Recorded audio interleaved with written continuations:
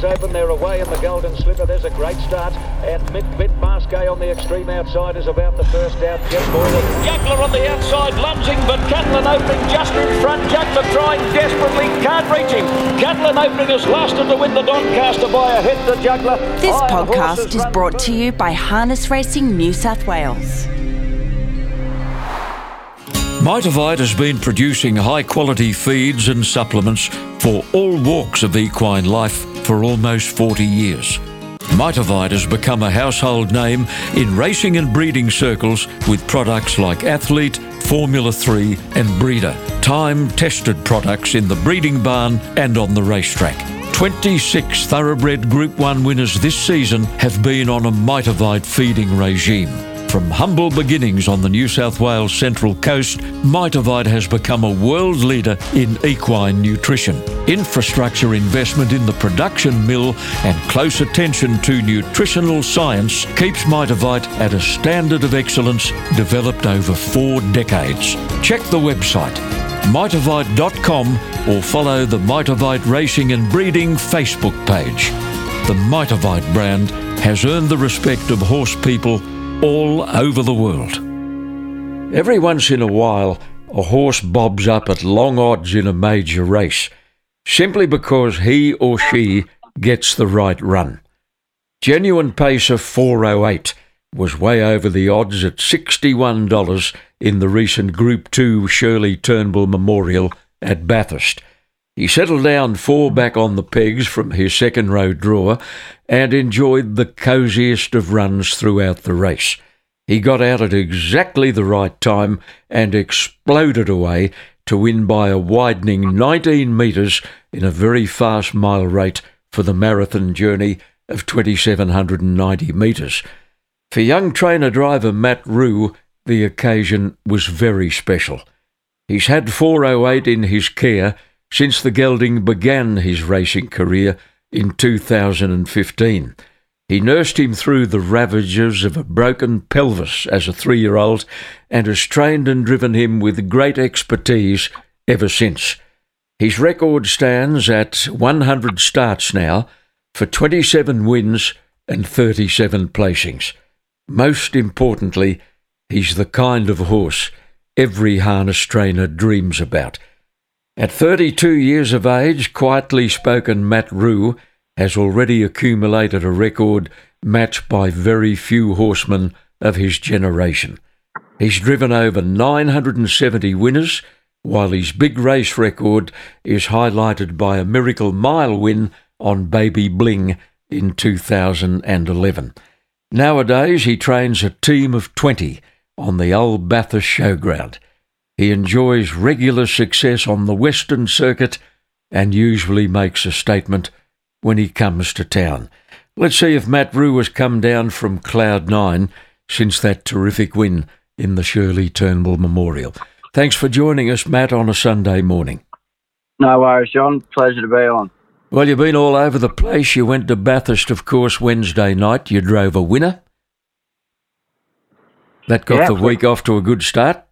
Yeah, it sure did. We had the 3 runners in Wednesday night for the first, second and the third. And, the little guy that happened to get up and get his first win, he was a maiden after 15 starts. So it was quite pleasant to get a win up with him. You start to think they're never going to break that maiden.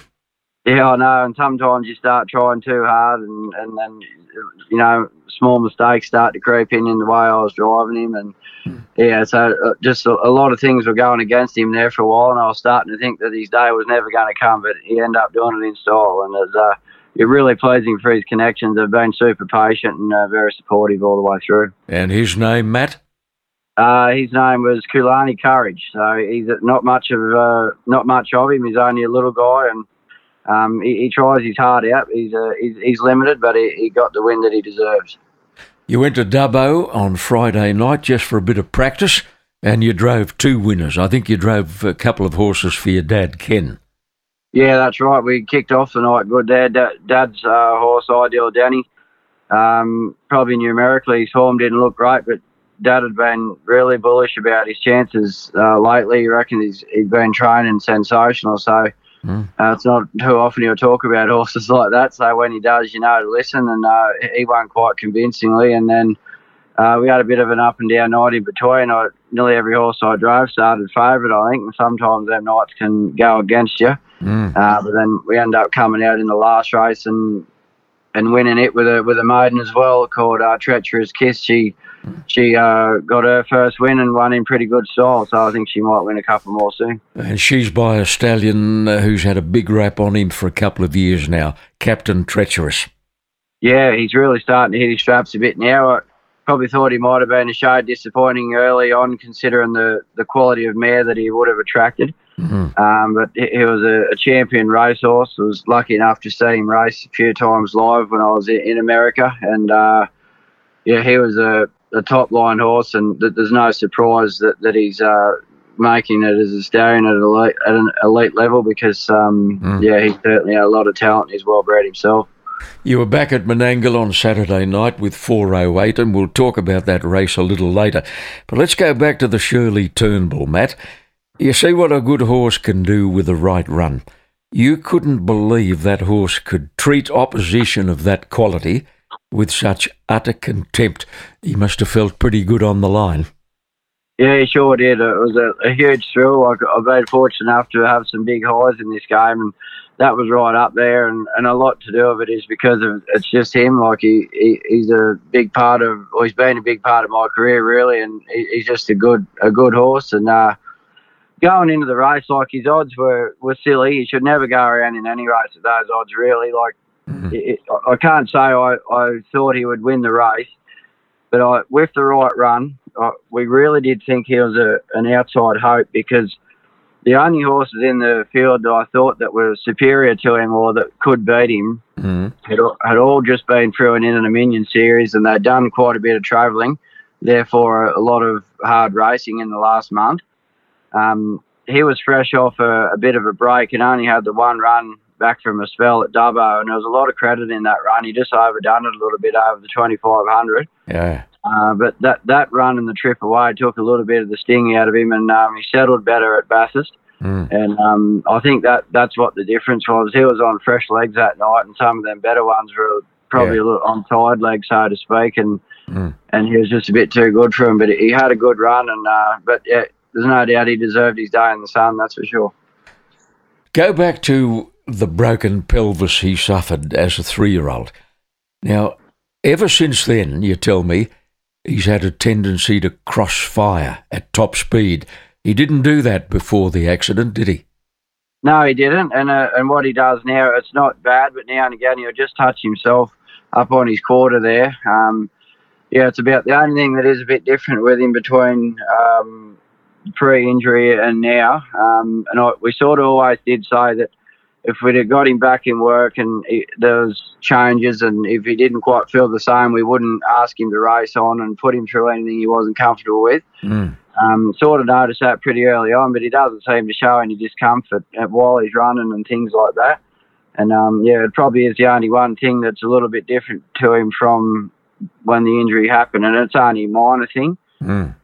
So I think as it stands, he's had about exactly 70 starts since the injury, and he's won 190,000 on top of what he'd already earned. So, that's right. Yeah, terrific job. You know, he's the king of the castle at your place, and I'm sure he knows it. He sure does.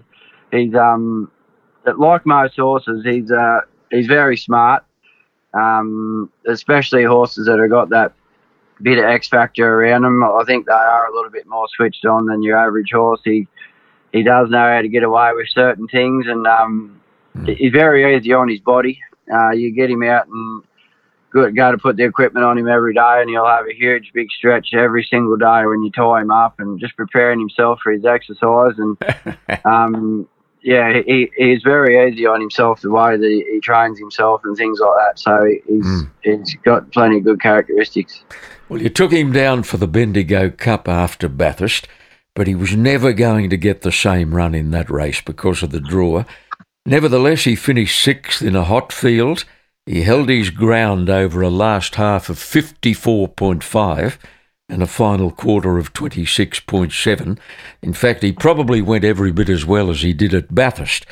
And then you came to Menangle on Saturday night, and it was a nightmare. You drew 10, you had no option but to go back. You went to the pegs, and you were in a zip fastener pocket going up the back straight. Yeah, that's right. We were wrapped in his performance at Bendigo. We sort of knew before we left with the barrier that we were going to struggle a little bit, but we thought we'd get in the car and head down and have a bit of fun for the weekend, and we did that, and we enjoyed it. Like, it's the first time I'd travelled interstate with him, and we stayed down at David Aiken's at Avenel there, and yeah, huge thanks to the Aiken family. They really took us in for the weekend, and we had a great time and had a look around their place and seeing how they done things. So yeah, but we were wrapped in the way that he went. Like you said, I think he's run probably parallel to his run at Bathurst, really. Just things didn't go the same. And then, yeah, bringing him back home and putting him straight in this week is sort of not something I'd usually do with him. No. But just looking forward, there's a really good race on at Bathurst here, and 12 days from today. It just really suits his program to have him at his absolute peak to run 2 weeks apart. So he'd had a really easy week between Bendigo and Menangle last night. We didn't really do much with him whatsoever. Like you said, from the barrier, we had no option but to do what we done, and then they really ran solid fractions through the middle there, and he probably wasn't travelling as kindly as he usually does, and I started to second guess myself, thinking, maybe he's not going to back up as good as I hoped.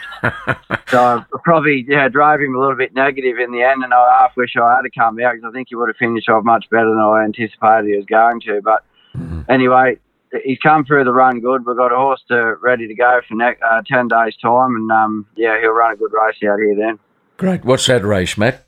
It's called the Oberon Cup. So it's a race that Bathurst Harness Racing Club sort of dedicate a meeting to the Oberon community every year. There's a lot of Oberon trainers participate in our meetings here week in, week out, mainly with David and Justin Reynolds and Wayne White, and there's quite a few of them.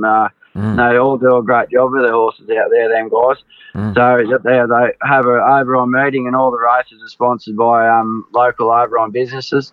And he actually took out this race last year, so it'll be a 2,200 metre race worth, I think, 15,000, and it'll be a strong race. It won't be a walk-up for him.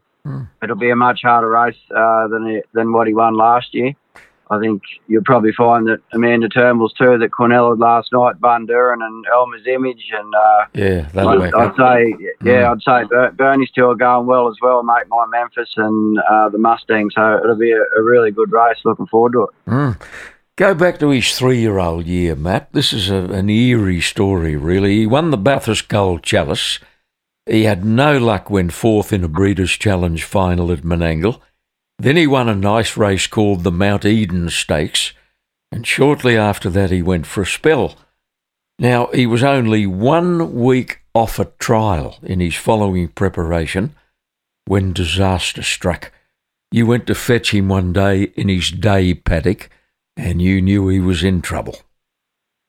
Yeah, it was one Sunday morning. He was down to trial the next day, and he'd just been out for quite a few jog miles, and he'd just been out in his yard like he does every day, and he was quite playful. It was quite windy on the morning of, and I sort of seen him go down, and he was just playing around and just throwing his head and bucking and that, and he went down, and I just seen him get up a little awkwardly, and so I went down to grab him, and he was sort of walking like a truck missing a centre bolt. It was his hind legs were well off centre to his front legs, and I'd never seen a horse walk like a crab before. I knew this wasn't good, and it took a fair bit of diagnosing, really, working with some vets and that to start with, and they thought it was just some muscle tissue damage, and a week or two went by, and we're going to have to look a bit further into this, and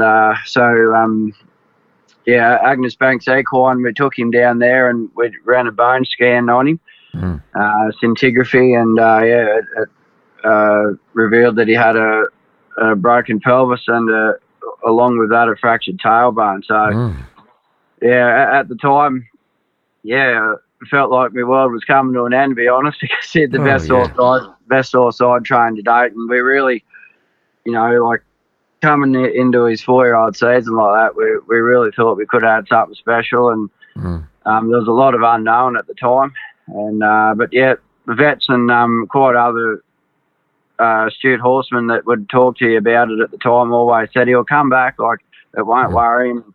But it was always in the back of my mind that he'd never be the same after it. But, luckily he's been great ever since. Has he? What? Well, during that dark void in your life, you badly needed a horse to keep you sane.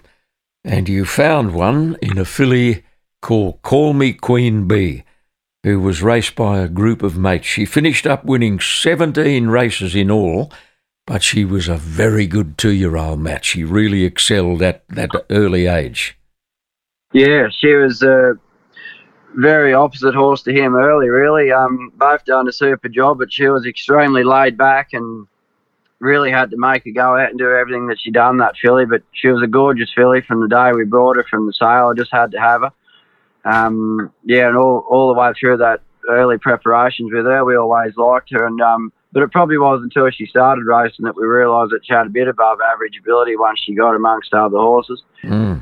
But yeah, you're right. She done a great job at 2, 3 and 4. And she made the Gold Tiara final, was unplaced there. And then she won a heat of the Australian Pace and Gold and 3rd in the semi-final, and then was 4th in the final. So that was a huge thrill for us all to travel down there and watch her race in Melbourne. And the quality of that field that night was really good, strong horses, and a lot of them went on to win a lot of money after that. And she was a bit similar. She come back at 3 and was 3rd in the Breeders' Challenge final and earned just short of 100,000 as a 3-year-old, I think. So she done a great job. 408 is raced by your great mate Ben Hagney, who you tell me has launched his own electrical business in Bathurst in recent times, and he's getting busier by the day.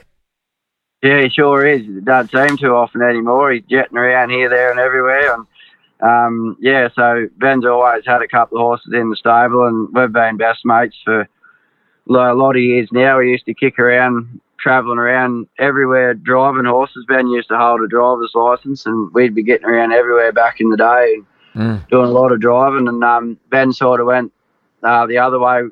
We always was doing his electrical apprenticeship at the time. And then years later on, he ended up making the decision to go out on his own way. And, like any young bloke getting out having a crack, he was pretty worried about it early on. And, it couldn't have worked out for the better for him. He's doing great and enjoying himself.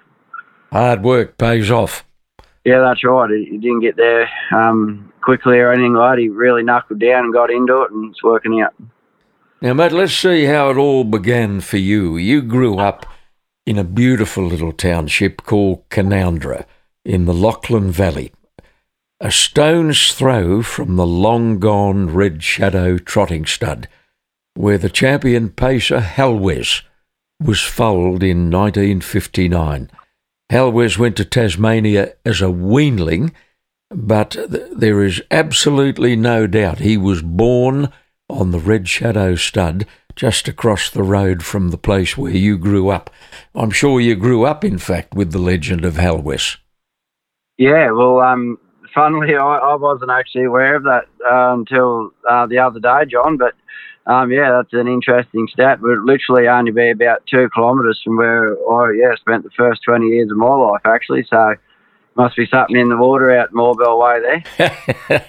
Your dad, Ken, always had a couple of horses in work, and your interest was sparked at a very early age. Now, you tell me you were totally besotted with harness horses from 6 or 7 years of age, and I mean besotted. Your interest was deeper than most young blokes of that age. Yeah, it was pretty much just infatuated with it from a young age, and funnily enough, though, I was quite timid of horses. I was pretty frightened of them through them early stages, but I just wanted to be with them so much. I just gradually grew out of that and wanted to do it a lot, and just gradually got myself through that period there. Well, I'd always be around them, but I was just a bit standoffish. They wouldn't have to move too much, so I'd be jumping twice as far as them. But anyway, luckily we got out of that period. But I just was so interested in it, and at the time, Canowindra was quite a big hub for hobby trainers at the time. Like, you go into the local trotting track there at Canowindra on a Saturday morning, there'd be 30 horses on the track, you know. I remember. Yeah, and there'd be a lot of elderly people there would have their 1 or 2 horses, and all the older guys were just always so great with me, and I'd be forever asking questions and things like that, and I was just taken by it, and I just couldn't get enough of it, to be honest. And where I went to high school the trotting track was literally just across the paddock. I could see horses working all day and things like that, and couldn't wait to get it home and go and work by myself. Yeah. Your Uncle Greg is also an outstanding horseman. He's a good trainer, he's a good driver, and he is a superb horse breaker. You see him, don't you, every day now at the Bathurst Showground? Yeah, that's right. Greg's barn backs right onto mine. He's a great mind to have around. If you've ever got a young horse, or any horse for that matter, doing something wrong, he's probably had 15 of them doing the same thing over a period of 40 years. So, Greg worked for Jack Honan for a number of years in Canowindra before he moved to Bathurst about 20 years ago now. And his main job out there was breaking in all the babies and getting them up and going, and as well as doing some training. And he always done quite a lot of race driving back then. He broke in a lot of top line paces back in those days between him and Wayne Honan, and it's an immaculate setup out there. It's a bit of a shame to not see it getting used these days, but it's never far away for a bit of advice on a young horse or anything, that's for sure. Yeah, the Honan property was an absolute showplace 30 or 40 years ago. It's on the River Road there, isn't it? I think he called it Killarney. Yeah, that's right. I've had a few stints of working for Wayne not long after I'd left school, and just picked up a lot of things off hanging around with guys like that, and actually worked out there for a few months through the period that he was getting Flight Path going, and that was an interesting time. The horse sort of come from not doing a lot all the way through to winning a Breeders' Crown, and it was good to watch his progress all the way through, and Wayne done a super job with that horse. Flight Path, yep.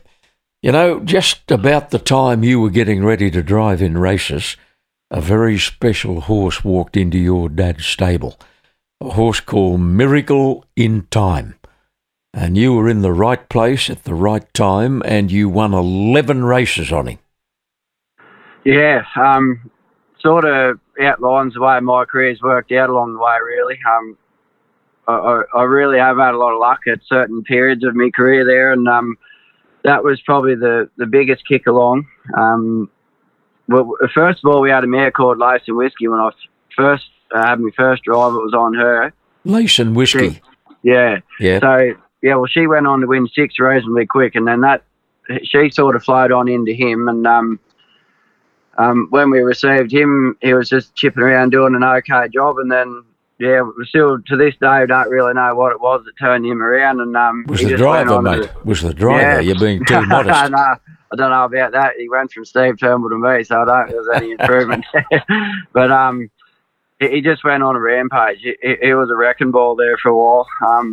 He probably gave me the confidence that horse to really go out there, and I probably went from a fence driver to really going out there with more confidence in myself and saying I'm going to win this race no matter what. So he done a lot for me, but like I said, it was just one of those points along the way that he really did elevate me, and with the luck of him coming along, you know. Well, it wasn't long before you felt the need to move to a bigger stable, because you knew by then your future was in harness racing, and you joined a great horseman in Bernie Hewitt, who was working a big team of horses at a place called George's Plains, and Bernie gave you many opportunities back then. Yeah, he did, and it was a great stepping stone for me along the way. Learnt incredible amounts in a lot of different areas really. As far as I didn't really have anything to do with young horses until I went there, and I think working the young horses with Bernie for all those years helped me horsemanship skills a lot, which therefore made me a better driver, I reckon. So you're just hanging around a guy like Bernie, you learn a lot. Like he's a good teacher as well. He'll explain things well. So yeah, but he took me driving to a whole new level as well. He sort of encouraged me to be more aggressive, and probably go out and win a race rather than wait for things to come to you. Sometimes that can go against you. You might be a little bit too aggressive, but I think as it turns out, you win more races by doing that than not. So it definitely took me driving to a whole new level, and probably prepared me well for me next step later on, yeah. Well, around that time, your good mate Nathan Hurst was injured, and his dad, Kevin, put a lot of race drives your way. You had your concession at the time, and you won a stack of races with Tulhurst King, Tulhurst Major.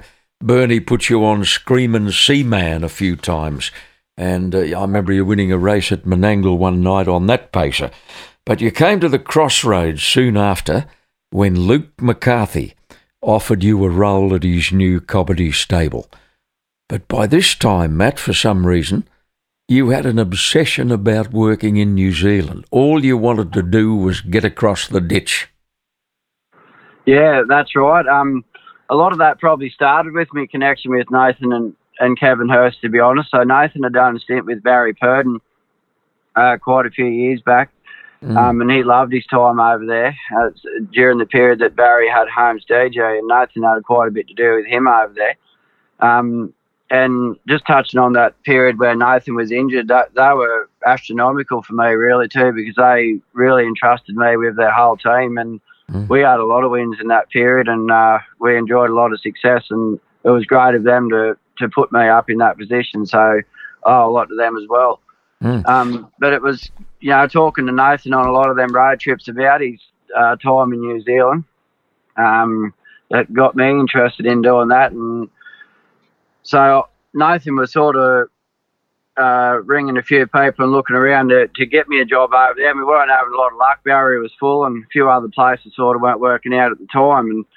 And my good friend Aaron Williams, he was Luke's foreman, and they'd not long been operating out of the Sydney base, probably 3 or 4 months ahead of me going down there. And Aaron rang me up one night and said, I heard you're keen on moving to New Zealand.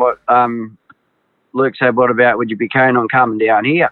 I said, look, it'd be a great opportunity, but I said, I just got my heart set on going to New Zealand. He said, no, that's fair enough. And so that was the end of that. And a few weeks went by, still weren't having much luck finding the right place where to go in New Zealand. I was actually out for dinner one night, and Aaron rang again, and he said, Luke just wants to have a quick yarn to you. And I'd known Luke, just to say good day to and things like that. He's a very approachable guy, Luke, and he's always good with the younger generation, and every time we were over at the races, he'd always say hello and things like that. And he just said, Aaron said, you keen on going to New Zealand, mate? I said, yeah, I've sort of been thinking about doing it for quite a while now. And he just said, what do you want to get out of it? And I said, I just want to, advance me training and just have a look around. I just really want to learn a lot more in a small period of time. He said, I'll do your deal. He said, do you want to come down for a 3-month period? He said, if you don't feel like you're learning enough from me, I'll get you a job within 2 days. I said, don't sound too bad. And he said, I said, yeah.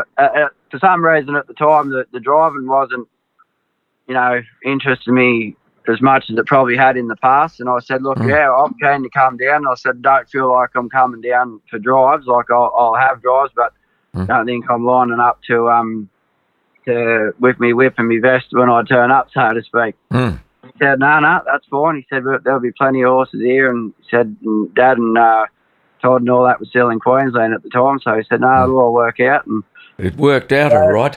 You won at your very first drive for Luke was a winner, a horse called I'm Hoodwinked. And then what a run you had. You won another Shirley Turnbull Memorial back then on Lightning Raider because Luke preferred to drive Roman Stride in the race. You got on Roman Stride later. You won about 4 on him, including a Canberra Cup. You won races on Mandy, Rambo, Our Cullen's Crown. You got sick of winning on that horse. Garnet River, Ideal Scott was another one. And then eventually Luke wanted to send a big team of horses to Brisbane, about 15 all up, and he sent you away with them for quite some time. You had a lot of success, and I don't think you were even expecting to get a drive on Miracle Mile Day 2013 at Menangle. Were you surprised when Luke called you and said you better get yourself down here? Yeah, it all did come as a bit of a shock. I sort of always knew I was a chance of coming down for the day because, of course, the Australian Pace and Gold final was on the same day, and they qualified Tree Colts. Let us rock them. All eyes on us and bling it on. And I'd had a good association with the owners of Let Us Rock Them in years gone by, even back in the Bathurst days. So Luke sort of said, if they all make it, you can drive Rocky, and they all made it. And Rocky came out and drew 1 and the other 2 drew bad. And I said, we'll see how strong his opinion is here on it. I'll probably get shafted to the barrier 10 one. But anyway, no, he stuck to his word, and I drove Rocky. So that's how I ended up coming down for the day because of that race, really. And Robert Morris had actually driven Baby Bling in the qualifier to get into the Miracle Mile. So I had no intentions at all of gaining the drive on her. And to be quite honest with you, I actually found out that I was driving her on the radio when I was in Queensland. Because, did you? Chris Barsby was doing the mobile rolling show up there, and just said it on the radio, and I get along good with Chris. I didn't know whether he was jamming me up or not because I knew he knew I'd be listening, but that's how I sort of found out about it. And it wasn't long after that, Luke actually rang me and said, "You're driving Baby in the mile," and I said, "I just couldn't believe it, you know." And oh no. Yeah, I was very thankful, of course, yeah. Matt, just stand by for a moment. We're going to clear a commitment on the podcast, and then we'll come back and hear all about the SEW Euro Drive Miracle Mile won by Baby Bling in 2013. Harness Racing New South Wales has established a much-needed initiative to help harness racing participants who are struggling with personal issues through these tough times. It's called Mates for Harness, and it offers a helping hand to anybody struggling with the ravages of drug or alcohol abuse, domestic violence or mental illness. Mates for Harness is there for anybody needing a helping hand. The support group is headed up by the very experienced Maurice Logue, chaplain Colin Watts and a sports psychologist Oliver Brett. Ambassadors are on standby all over the state. In the metro area, it's Darren Binskin. The Hunter, Peter Allen. The Northwest, Leanne Flower. The Western District's Amy Reese. The Riverina, Seren Adams. And the Far West, Steve and Marie Robinson. If you need to talk to somebody, Mates for Harness can help. www.matesforharness.com.au or ring Maurice Logue on 0400 984 193. You don't need to be alone. Talk it over with a mate.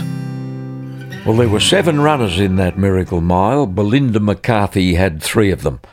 Now, you drove the rank outsider in the field, Baby Bling. Some of the owners didn't want you to go to the pegs. But that's where you finished up, Matt, and it almost certainly won you the race.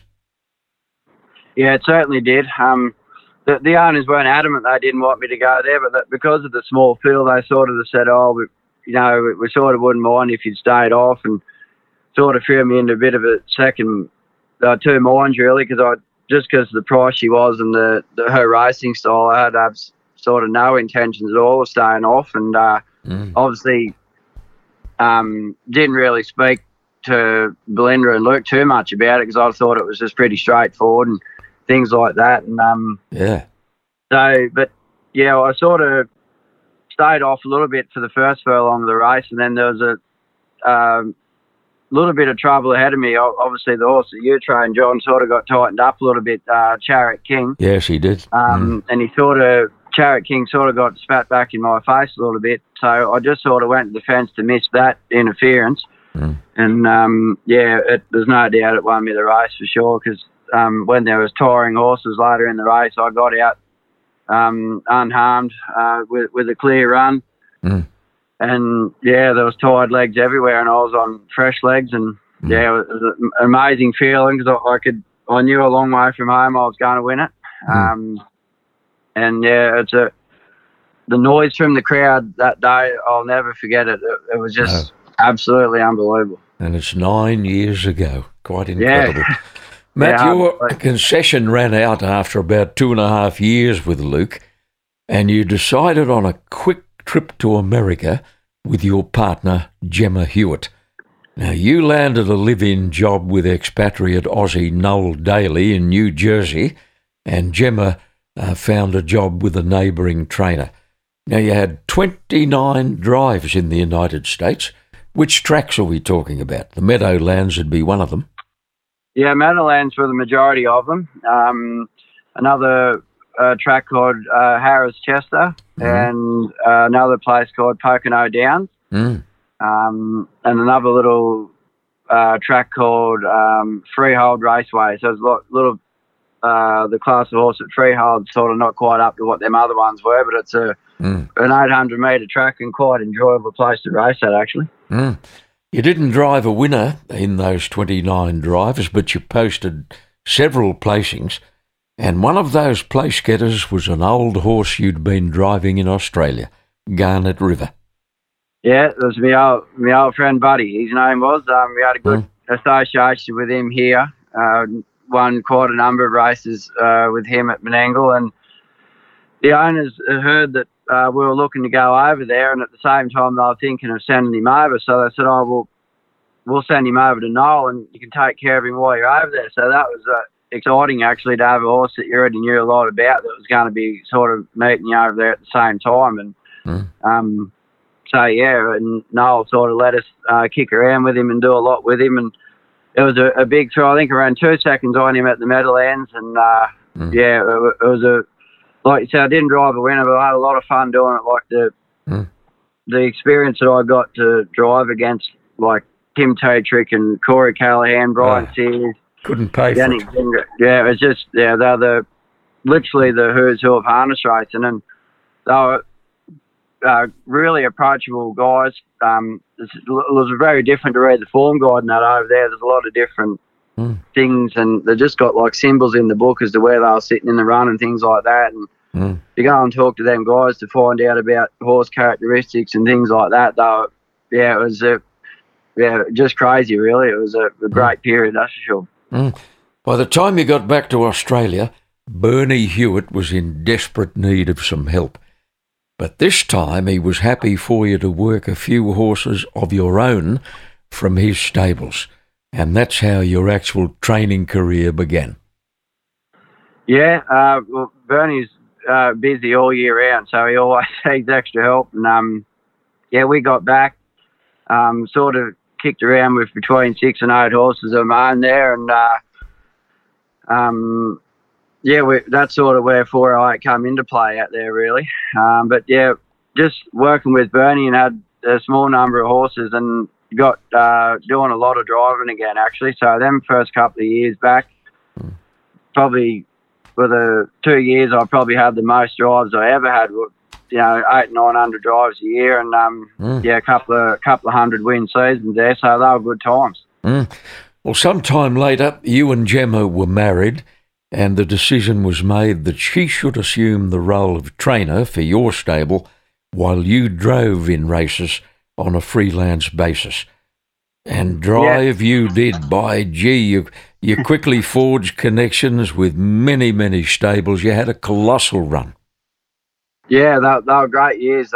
We did a lot of travel, and there was a lot of support from trainers here, like Peter Trevor Jones, who drove a lot of winners for Pete, and Barry Lou, and you name it, here, there and everywhere. And obviously we drove a lot of winners for Bernie at the time too. And a lot of success was had, and it's a lot of hard work too, as you know. Like there's plenty of tired mornings getting up and heading off to the races again. But the horses of her own. But they were in Gemma's name. It did help with my driving at the time, but also, every step of the way that I was working the horses, she was there and had a lot of input in it too. Mm.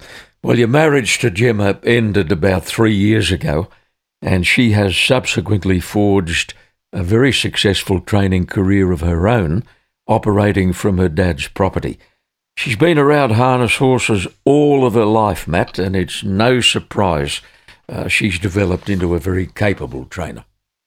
Yeah, that's for sure. She's grown up, learnt to work hard, and that's one thing she does. And she's got a lot of natural skill with the horses, and absolutely no surprise at all that she's out doing wonderful things with the horses and doing a good job. And she'll continue to do so. She's a hard worker and knows what she's doing for sure. You've got two special people on the team at the Bathurst Showground. One of them is Aaron Williams, you mentioned him earlier, who may have been working for Luke during your time there, wasn't he? In fact, I think you said he's the one that rang you and talked you into going there to Cobbitty. Yeah, that's right. Aaron had previously worked for John McCarthy in Queensland before Luke had ventured down here years later. So that's how that all come about. But yeah, Aaron works for me now, handful of hours a day. He also does a lot of breaking in, especially around the Yearling sale time. And yeah, Aaron's a great horseman and another just a great mind to have on the team. And we work in together here. There's he sort of works with me rather than works for me, if you know what I mean. It's a big team effort. And super person to have on your team.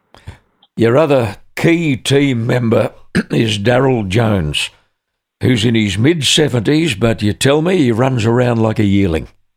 Oh, can't stop him. Yeah, try to. I've actually given up on telling him to slow down. That's just a waste of breath, that is. And honestly, totally lost without him. Daryl and his wife, they do a bit of travelling from time to time. They get in the caravan and off they'll go. He could be away for a couple of months on end, and he always finds his way back to 2795. I'll bet he does. Yeah. But yeah, we love having Daryl around, and he takes a lot of pride in what he does. And you learn a lot about life off people like Daryl. He's a really genuine man, and no one gets more excited about 408 winning than him. Yeah, that's lovely. You tell me he can handle any horse chore, and he can fix anything around the place that needs fixing. You know, Matt, I'm very envious of people like Daryl. Well, me too. I'm very lucky because I can't do anything hands-on as far as mechanical or fixing wheels and things like that. I can do it if I really have to, but I'd rather not. But Daryl's just unbelievable with things like that. And Daryl just does the morning shift here, but quite often of an afternoon you'll be here fiddling around doing things, and you'll turn up and you'll say, I heard the wheel bearing on the jogger playing up this morning, and he'll just come and change the wheel bearings in the wheels. And they're just jobs that, you don't get time to do them before they're really gone. And it's a huge part of the stable. So he can hear a bearing starting to growl a bit, and he fixes it before it gets too bad. He sure does, and even if I heard the bearing making a noise, I probably wouldn't know what it was anyway. It fell off. Your partner is Maddie Young, a very talented race driver herself, who spends a lot of time around the stables. She works another job too, though, doesn't she? Yeah, Maddie's involved in administration kind of work at the moment. Like you said, she's a very capable driver. She actually won a Riding Stars series there, going back quite some time now. And just there, in the last winter, she had a stint up in Queensland with Ricky Ouch and had a good time up there with her horse called Life Lavros. So they won 4 or 5. And she's quite capable driver and loves the horses as well. You must be duty-bound to throw an odd race drive her way, I'd imagine. She won't be getting on 408, though, will she? Oh, you never know. I actually get a thrill out of other people doing things with him. I think one thing we've got to mention, too, is that the big part of my operation that Tom Pay's played along the way. Tom worked for me for 5 years, and no doubt probably the stable wouldn't be what it is today without Tom's efforts over the years. And it's one thing I do get a kick out of is Tom driving 408. He hasn't got a win on him yet, but it's one thing I'm determined to do is for Tom to win a race on him. We'll give Matty an opportunity there one day as well. I actually get a good kick out of seeing other people drive him. They sound like they like him every bit as much as you do. Yeah, they do. Tom actually had a lot to do with the training of 408 when he worked here for those years. Tom's a incredible good judge of a stopwatch, and a lot of the times back in the day, not so much now, 408 to be worked on his own a lot, and I just used to let Tom take the reins, and he'd go out and work him, and it was good for Tom. He learned a lot by working him. Yeah. And I actually used to like watching him work a lot too, so it worked out good for both of us. And they got along good, and Tom's a great young kid going ahead in this sport, and our time together here was great. Great. You won a string of races with a horse called Ziggy Rocks. In fact, you were often at Menangle with him, and you often greeted the judge, but at the height of the pandemic last year, you decided to leave him down there with Kerry Ann and Robert Morris. Yeah, so Ziggy was a pretty unassuming little horse. We had him as a 3-year-old. He won a maiden 3-year-old, and then hurt himself coming out of a swim one day. It wasn't a serious injury. He went out and had a break, and his owner, of course, a prominent owner in the sport, Daniel Cordina, called a handful of months later and said, Ziggy's ready to come back in. I said, yeah, no worries. And I just thought it'd be a matter of working him up, winning probably 2 races with him, and Daniel has quite a number of horses in Queensland at any one time as well. I thought it'd be a matter of moving him on pretty quick after he won a few, and the little horse just come back and just kept improving and improving. And we qualified a couple for one of those country series finals one night, and I chose to drive the other one, and Robert Morris drove Ziggy and won by 20-odd metres, and he just never looked back. He ended up winning, we won 7 races at Menangle with him, and 5 of them were metro level, and then, like you said, during the pandemic, things got hard to find races for him around here. So me and Daniel both decided it was in the horse's best interest to move down to Kerry Ann and Robert.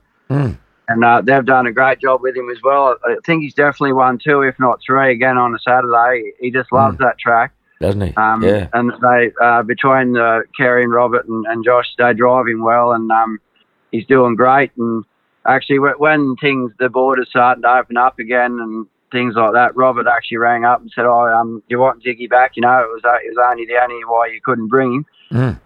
And I just said, look, it's in the horse's best interest to be down there anyway, save him travelling 6 hours a week, and he's better off just staying down there. So, I still get a thrill out of seeing him going well, because he was a lovely horse to have around, and actually went and said g'day to him last night. I'll bet you did. Yeah. Now, Matt, punters listening to us at the moment will have the ears pricked, hoping to pick up a hint regarding a future likely winner. Now, you've got a horse there called Authoritative, who's very lightly raced. He's won 7 from 18. He's obviously had plenty of problems. Yeah, well, he's actually still out at the moment. I'm not exactly sure of his immediate future. He had to have a good while out, but immense talent, that horse. He's got speed like not many horses do. He will be quite a while off racing still at this point, but the horses, you just got untapped ability, that's for sure. Matt, I was trying to think the other day whether or not you had a race drive for me in recent history, and I think you did. You may have driven a horse called High Five Mozza for me one night at Penrith, and that might be the only one you had.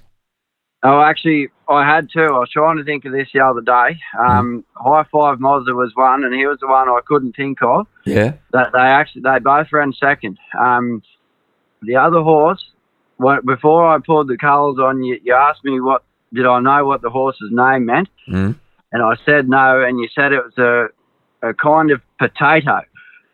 So I can't. The horse's name escapes me. Yeah. I know it ran second, but you told me the horse's name was something to do with a potato. Well, his name was Dutch Cream. There you go. Yeah, you're dead right, and that was a brand of potato grown and sold commercially in Tasmania. Funny name for a horse. He had a little bit of ability, but he was a hard-pulling little rooster. I'm sure you remember that. Yeah, for sure. I'm glad you thought of High Five Moz's name, because I couldn't think of it for the life of me, but I know they both ran second. But yeah, there you go. Matt, there's no doubt harness racing is the only life you've ever wanted, and I think you're here for the long haul, aren't you? Yeah, I am. But there is times where I do half toy with the idea of thinking about getting involved in other areas. It's a hard gig, as you know, like a lot of travel, and I still love it now, but I just do worry later on when you're 50 and 60 whether you're going to be able to do the things that you're doing now. I'll always be involved to a degree, there's no doubt about that, and years to come yet I'm still going to be heavily involved as full-time. But yeah, I just wonder later on whether there will be something else for me to maybe try and be a bit easier on yourself later in life. But until then, it's going to be full steam ahead and trying to find that real top line horse, I suppose. So it's unlikely that you'll be doing a Brian Gath and driving in an Inter-Dominion Trotters final at age 75. No, that won't be happening today. I take my hat off to Brian. He's been a champion of this sport for double my lifetime span. So there's a credit to him that he's still able to compete at that level even now. Matty, I've enjoyed our chat. Lovely of you to talk to us on a Sunday morning. Congratulations on all you've achieved. You're approaching 1,000 career driving wins at just 32 years of age. A magnificent job. Keep up the good work.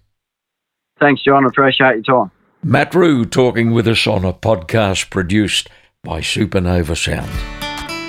The catalogue for the 2022 Inglis Classic Yearling Sale is now available. A total of 810 yearlings have been finalised for the sale, 600 in Book 1, 150 in the Highway Session, all to be offered at Riverside between February 6 and 8.